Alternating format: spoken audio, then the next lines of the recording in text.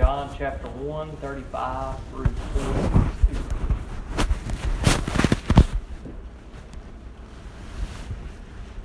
At the beginning of the book of John, we see John the Baptist baptizing people and letting people know about the coming Messiah. He's kind of paving the way, letting everybody know, hey, the one whom was prophesied about is about to come, and he's pointing people toward Jesus Christ. And he had already made mention of Jesus Christ earlier on in verse 29. We see kind of Jesus coming into the scene here. And verse 35 takes place soon after that when Jesus is seen on the next day. And that's what John is going to be addressing here. So we'll pray and then we'll read the book. Father God, we come to you tonight and I thank you for this good word. And I pray that you would help us to not miss you, dear Lord, that we would be eager to be seeking you and seeking your guidance so that we would find you, dear Lord. Maybe there are some in here that has never found the Messiah, that have been looking for other things and in other areas, and they've missed you, Lord Jesus. I pray that they would find you. I pray that tonight would be the night that they would do that. But maybe, God, there are some of us who already know you as Lord and Savior, Jesus, but we need to find you again. Maybe we've gotten off track. Other things have come into our life. So I pray, God, that we would seek you. Maybe some of us tonight are in a time of need, in a season where we need to seek. And dear Lord, let us not forget that you are there. You are there to be found, but God, we have to look. And so help us to be looking for you, just like we're going to see your disciples were in the text tonight. And so I pray that your word would speak to us tonight in a way that would be useful to us. In Jesus' name I pray. Amen. Verse 35. Again, the next day, John was standing with two of his disciples. When he saw Jesus passing by, he said, "Look, the Lamb of God." So John realized that Jesus was the one who was prophesied about. He realized that he was the Messiah that God's Word had talked about for hundreds of years. And he had finally arrived on the scene. He pointed it out to his two disciples. In verse 37, the two disciples heard him say this and followed Jesus. When Jesus turned and noticed them following him, he asked them, "What are you looking for?" They said to him, "Rabbi," which means teacher, "where are you staying? Come and you'll see." He replied. So they went and saw where he was staying, and they stayed with him that day. It was about 10 in the morning. Verse 40. Andrew, Simon Peter's brother, was one of the two who heard John and followed him. He first found his own brother Simon and told him, "We have found the Messiah," which means anointed one. And he brought Simon to Jesus. When Jesus saw him, he said, "You are Simon, son of John. You will be called Cephas," which means rock. Now, as I was kind of reading through the text this week, and I was reading, and I've read John chapter 1 many of times, but there was something that stood out to me whenever I read that phrase there, "We have found the Messiah." There was a certain excitement there that they had found the Messiah. And there was an excitement there because they had indeed been looking for the Messiah. To find something, you must first look for what you are trying to find. And I know for me, I read through the text a lot, and there are a ton of people that don't follow Jesus, that give Jesus a hard time. And there were many in Jesus' day that didn't want to have anything to do with him, that didn't think he was the Messiah. But we can't let that overshadow the fact that there were thousands of people who did turn to Jesus, who did trust that Jesus was the Messiah. And so while there may have been many that didn't follow him, that weren't looking for him, there were many in Jesus' day who were looking for him. We see that in Jesus' birth, that there was excitement among many people at that day and time because they were looking for the Messiah. In the early disciples here, they were looking for the Messiah. There was a certain excitement because they had finally found Jesus. And when they heard where Jesus was at, when they heard, "Whoa, that's Jesus," and they went to look for him, he said, "What are you looking for?" And they said to him, which seems kind of odd to me, "Where are you staying?" Of all the things that they could have responded there when Jesus said, "Where are you looking for?" They could have said, "We're looking for the Messiah. We heard that you're him." And they said, where are you staying? Now, I don't know exactly what they meant by that phrase. One possibility that I kind of lean toward is maybe they realized that Jesus was the Messiah and they wanted to know where He was at because they wanted to be wherever He was at.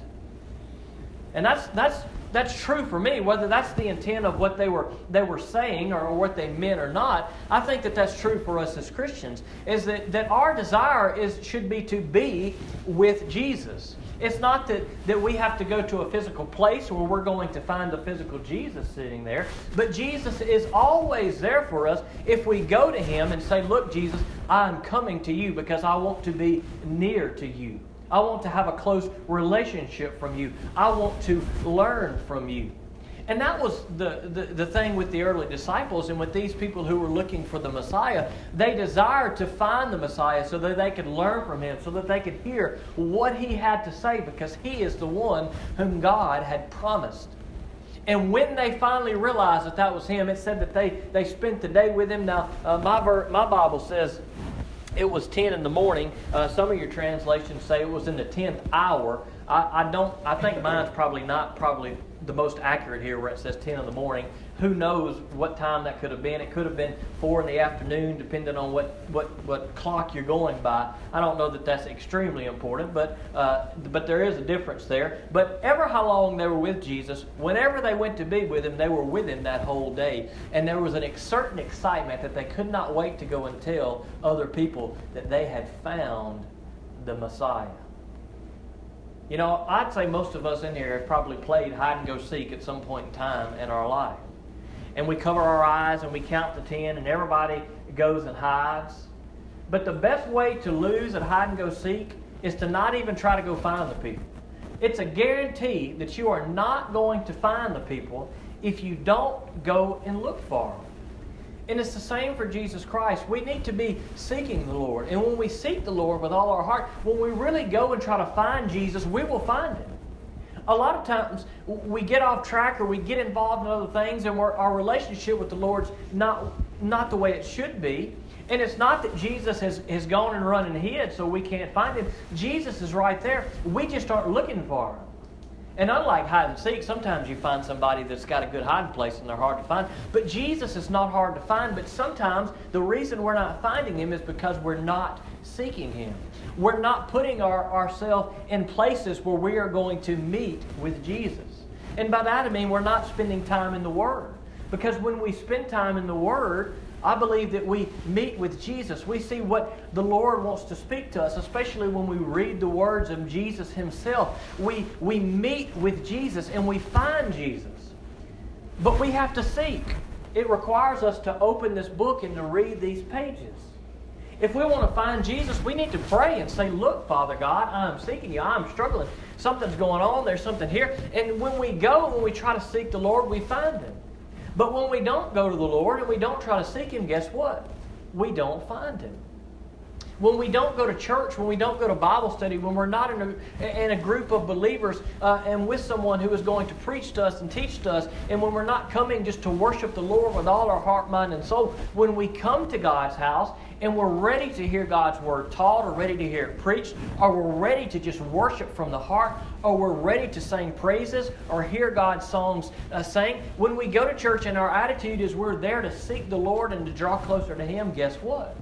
We will leave church restored. We will leave church renewed. We will leave church with a certain joy because we have met with the Lord. But if we come to church and we're not seeking the Lord, or we don't even come to church to make any effort to come and worship the Lord, then we're probably not going to find the Lord if we're not seeking Him. We should make it a priority as Christians to seek the Lord and to put ourselves in situations and in positions where we are going to find Him. Whether through the Word, whether through coming together with a body of believers, or whether through prayer. When we seek the Lord, we will find Him. And we need to make that effort to go and seek Him. And sometimes I feel like we're just standing there with our eyes covered. We're just standing there and we're not looking. We're just living in darkness of sin or living in the blindness of not wanting to deal with whatever may be going on in our life. And we're sitting there with our eyes closed and Jesus is right there. And He's not hard to find. All we have to do is just open our eyes and say, Lord Jesus, come to me. And as soon as we get out of the darkness and cover our spiritual eyes, we see Jesus is right there. And sometimes that's hard to do, but when we seek, we will find. When we put ourselves, to make sure we put ourselves in the position to find Jesus, we will find Him. I remember, you guys may have done this before, but I know as a guy, if there was ever a girl that I was trying to get her attention, you know what I'm saying? That I would kind of pay attention to where she was going to be. I would kind of pay attention to her habits so I could just kind of end up being in the same place. And Michelle can attest to that. That's kind of how I got her. Now, I know that sounds kind of creepy, right? That sounds kind of creepy. But look, let me tell y'all what happened. What I began to notice was, that she would be at Rockin' K at a certain time of the night. Now, I used to eat at Rockin' K a lot, and I began to notice that she would kind of be there most nights. And so I made sure that I was going to put myself where she was going to be because I desired a relationship with her. And if I didn't go out of my way to put myself there, I might not have had this great relationship that I have with her. And it's the same with Jesus Christ. We know where Jesus is at. We know that Jesus can be found when we pray to Him. We know that Jesus is in the words of our Bible. We know that Jesus is in the places where we come together as brothers and sisters in Christ to worship and sing. But we have to make a point to say, Lord Jesus, I know you where you're at, and I desire a relationship with you, and I'm going to go out of my way to make sure that I come so that I can be with you. And when we do that, we should have the same excitement here as we see in the text. We should rejoice in the same way and say, we have found the Messiah. It should result in us wanting to go out and tell other people, say, let me tell you the good news. I was lost and now I'm saved. I was going through a spiritual desert and I called on Jesus and He saved me. I found the Messiah and it changed my life. And I want to tell you that you can find the Messiah, and I want to tell you where you can find Him. And we need to have the same excitement as what we see in the text today. Let's pray. Father God, we come to you tonight, and I thank you for these good words, and I pray that you would help us to seek you and desire a relationship with you, God, if there are some that have never had that relationship. And God, I pray that maybe there are some that's just their relationship's not what they want it to be, and they desire a deeper relationship. And so, God, I pray that we would seek you. I pray that we would read your word. I pray that we would pray to you. I pray that when we come together in this house of worship, that we would just worship you with all our heart, that we would seek you with all our heart. Because, God, your word promises us that when we seek you, we'll find you. So if there's some of us looking for you tonight, God, let us seek you. In Jesus' name I pray. Amen. Amen.